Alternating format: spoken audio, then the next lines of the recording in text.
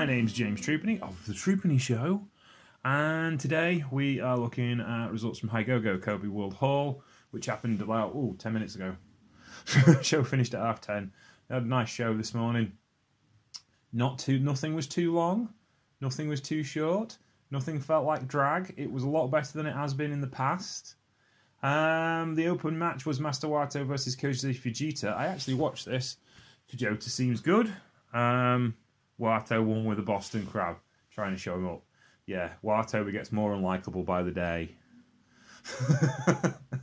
Yes, he's the junior that Will Ospreay should have got for the United Empire instead of TJP, because really.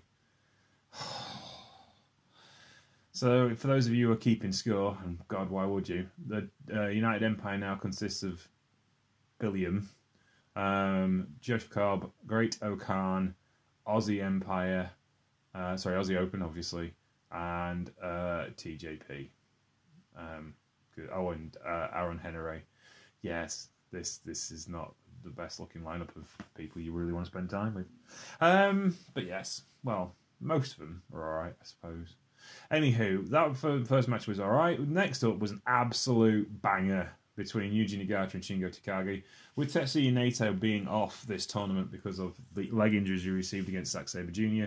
They're putting in one match against a G1 level worthy opponent in Yuji Nagata to try and fill the card out, obviously, but also not to give an advantage to people. They all have to wrestle the same amount of matches, whether they are on the card or not. So people don't get any extra rest days. They're still having to go to make it fair, which is a nice story to tell.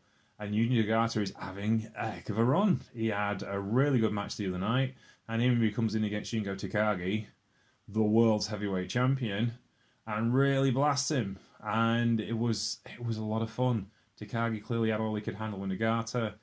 Kind of keeps Nagata at that top kind of threat level, a useful guy to have around when you need him to. And Shingo had a stiff match. It kind of like took a little bit of the shine off Shingo as your world heavyweight champion, who should be, handling a nearly retired wrestler. But he's the guy who took, John Moxley to the limit on AEW TV a couple of months back. So he's not gone that far down when he's wrestling Nagata. So it was a lot of fun and well worth watching. I really enjoyed it. The first championship tournament match was the Great O'Khan against Yujiro Takahashi. As you can probably imagine, the Great O'Khan won, but this was actually one of the best matches I've seen the Great O'Khan in. Yujiro is having a purple patch at this point in his career. He's put his work boots on and he's having a go.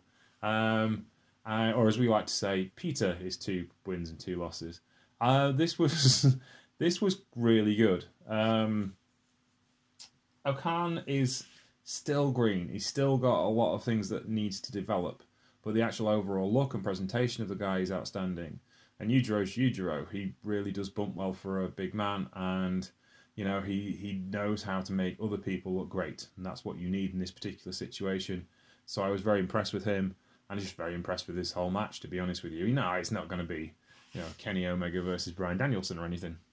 But that's not the point. It's just a good match, and it solidly tells the story. This tournament has got inherent issues, which just keep it getting worse and worse. But Yujiro is one of the things that's made me smile all the way through this tournament. Okay, moving on to the second match. Tanga Loa wrestled Toru Yano, 10 minutes and 46 seconds. Tanga Loa wasn't really going to shine because you knew he was going to lose this match. He has one win. That was the win over Naito, where Naito didn't wrestle him. And it's fine, but you get past 6 minutes with Yano and people start complaining because he's not built for the long haul. It's supposed to be fun. Like that 25-minute match he had with Chase Owens a couple of months ago was alright, but it was kind of getting torturous to the length of time he's there. He's a guy who should wrestle 6 minutes a night. That's all he should do. He shouldn't do any more than that. And whoever it is, win or lose or draw. And in this particular case, it was just a bit too much. However, he is the top-ranked Chaos member in this particular group of wrestlers. So I suppose it was good for him. Tanga Loa continues to impress as a singles wrestler. It was never going to be a great performance just because of the way those kind of matches work. But he did what he could, and he did it very well. So I have no complaints about him. The fifth match was Tomohiro Ishii versus Kenta. 21 minutes of absolute brutality that these two enlisted on each other. As you kind of expect, they're both kind of like that.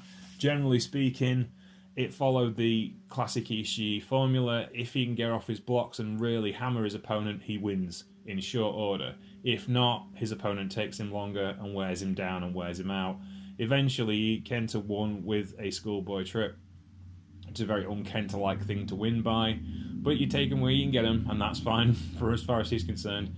Ishii's looking a little weak, though, only on 2 points, hasn't won an actual physical wrestling match, again, like Tangaloa, so something's got to give there, and it's unlike him to go throughout this tournament without having some major wins.